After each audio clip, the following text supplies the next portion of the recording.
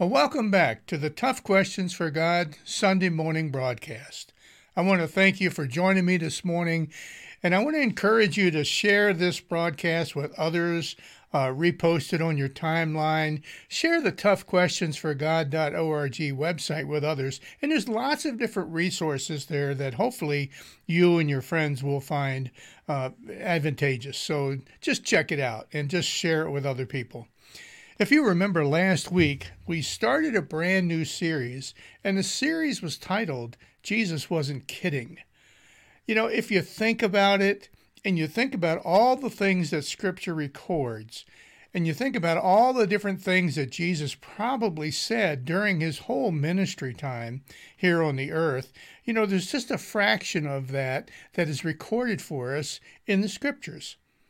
And with God being omnipotent and in charge of everything, really, you know, the things that got recorded in Scripture, I would have to assume that God says, these are kind of important. I want you to know these. I want you to remember these. Think these things through.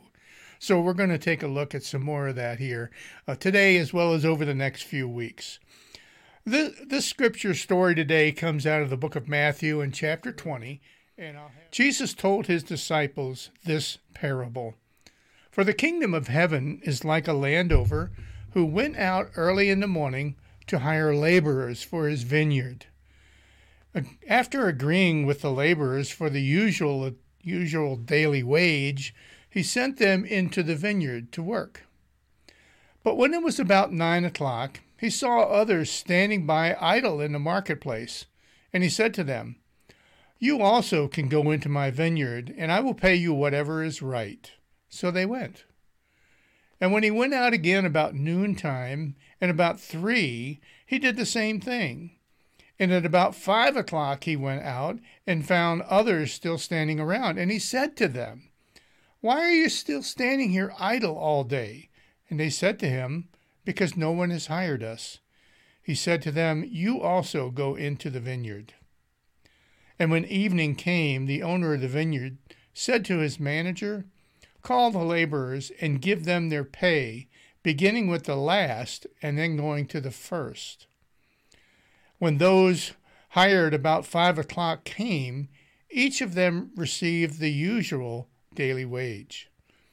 Now when the first came, they thought that they would receive more, but each of them also received the usual daily wage. And when they received it, they grumbled against the landowner, saying, "These last worked for only about an hour, and you made them equal to us, who have borne the burden of the day and the scorching heat."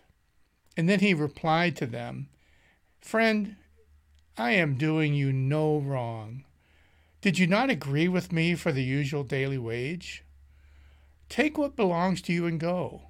I choose to give to the last the same that I give to you. Am I not allowed to do what I choose with what belongs to me? Or are you envious because I am a generous man? So the last will be first, and the first will be last." You know, or are you envious because I'm generous? This parable deals with two different character traits. First, the generosity of God, and secondly, the selfishness of human nature.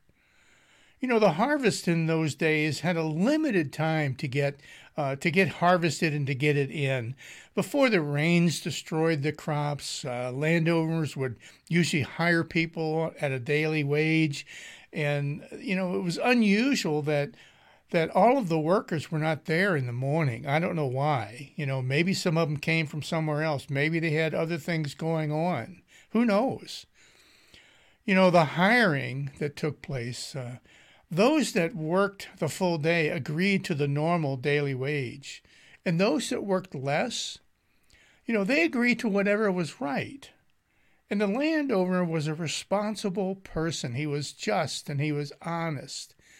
And why were all of them not available first thing in the morning? Who knows? Maybe some were lazy. Maybe some were tired. Maybe some had a second job. Maybe they were taking care of aged parents, or who knows? There's all kinds of reasons. But at the end of the day, the last to be hired were also paid first. and they received a full day's wage. They all received a full day's wages.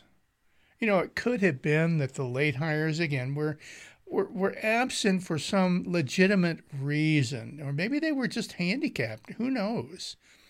Maybe they weren't as strong as the other ones, that bore the heat of the day. It really didn't make any difference to the Landover.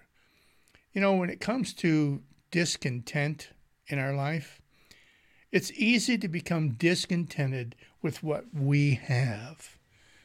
And, God's economy, when you think about it and you start comparing what you have and others have, God's economy is much different than our economy. We want fairness. We want things to be, orderly, and we want an assurance of order and predictability, and we want control of things. And we like things that are established in a hierarchy. Well, fairness, of course, is based on what you deserve, how hard you work, and how you work to achieve the goal or what it is that you are being paid for. Today we live in a wage-based society, and you get what you earned. What happens when divine goodness trumps human fairness?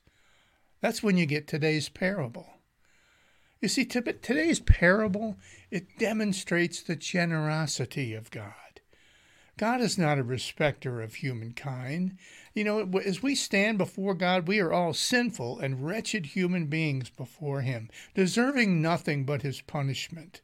But God chooses to reward people in various different ways, very generous ways many times. The wages and the grace in opposition. Today's parable suggests that wages and grace stand in opposition. Think about that. There are two opposing views. The degree to which the parable strikes us as being unfair is also the degree to which our life and our worldview is wage-based.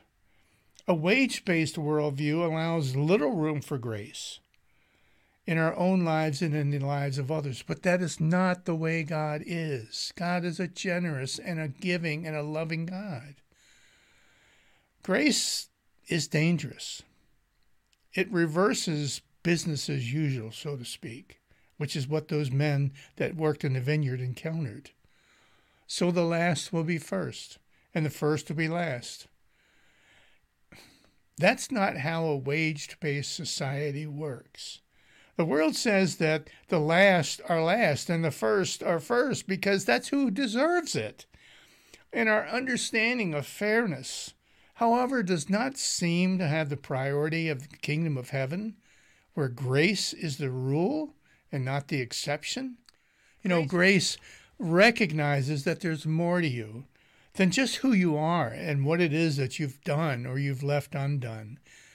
Grace reveals the goodness of God.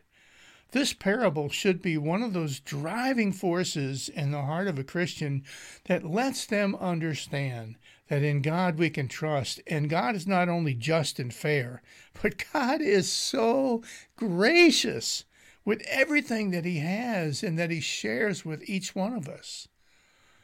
Grace reveals the goodness of God. Grace seeks unity and blessings. Wages make distinctions and they separate people. Grace just simply happens because of the person that's offering it. Grace requires that we show up and open ourselves to receive what God is doing and what God is giving. Think about that. If you experience the grace of God, you need to open your heart to who He is and what He's offering and what He's giving to you. And don't be surprised when it's abundant and when it's more than just what you earned or what you feel like you deserved. It doesn't work that way. When we open our hearts to God's grace, we start to see the world much differently. Grace reminds us that, we're not nearly as self-sufficient or as deserving or as independent, as a wage-based society would have us believe. Our worth is not dependent upon productivity at all. Grace says that each person is more than their behavior, more than their looks, more than their accomplishments, or more than their failures too.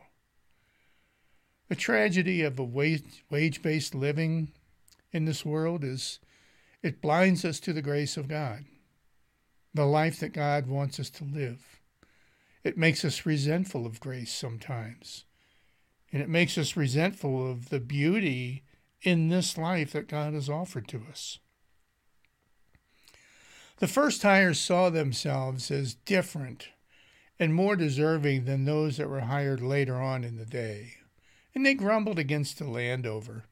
They even made the comment, well, those last ones only worked for an hour.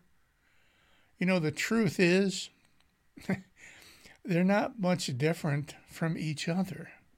Neither group owned the vineyard. Both groups of people, all those groups of people needed jobs. All of them were given, the opportunity to go to work first thing in the morning. They were invited in regardless. It didn't make any difference who they were or what they looked like or anything else. They all had the same opportunity. The one thing that separates the first hired from the last hired, this distinction is that not the time that they worked. It's the terms under which they entered into the vineyard. The first hired agreed to the usual daily wage. The distinction here is this. It's not what time they showed up for work. It's the terms under which they entered the vineyard. You see, the first hired entered after agreeing to the usual daily wage. Okay. But they shortchanged themselves a little bit. Apparently the landowner was willing to pay more than just the usual daily wage, a full day's wages, for less than a full day's work. That's not fair, we might say. No, it's not. But it's grace. It's absolutely grace.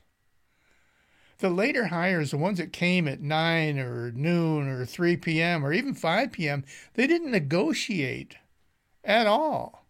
They entered the vineyard trusting that they would be paid whatever is right. And they were.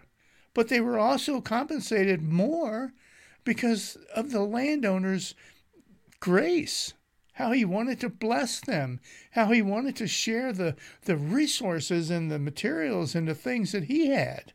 He was a grateful man, and he wanted to share that gratitude with other people in your life. It's one of the biggest tragedies that I see as a pastor in this world. And that is people that look at their relationship with God as kind of a wage-based relationship. If I turn to God and I believe in God and I do godly stuff or churchy things or whatever, then I feel like I'm owed compensation. God will always give you. He will always give you whatever is owed. And trust me, he will never owe any of us much at all because of who we are in our imperfectness. But God is a God of grace and of love, and he will choose and always chooses to bless his people more richly than what they could ever imagine. I want you to remember that. Remember this story as you go throughout your week this week, and remember that, when it comes to your relationship with God, it's not so much about working for it. The people that we see in here in this story that were treated very well and received a full day's wages, they trusted in the landowner. They trusted in him, and they gave him their best, regardless of whether or not they had a legitimate reason for not being there early in the morning or not. It didn't really make any difference. I want you to see that God operates the same way. You do your best for God. You trust in God, believe in God, give God all the faith that you can muster up, and God will bless you richly. But don't look at your relationship with God as something that's owed, because all you'll ever get is a day's wage. Friends, thank you for joining me today.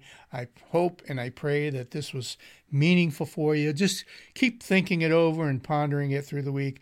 And don't forget to share this video with others. Thanks, and God bless, and I'll see you next week.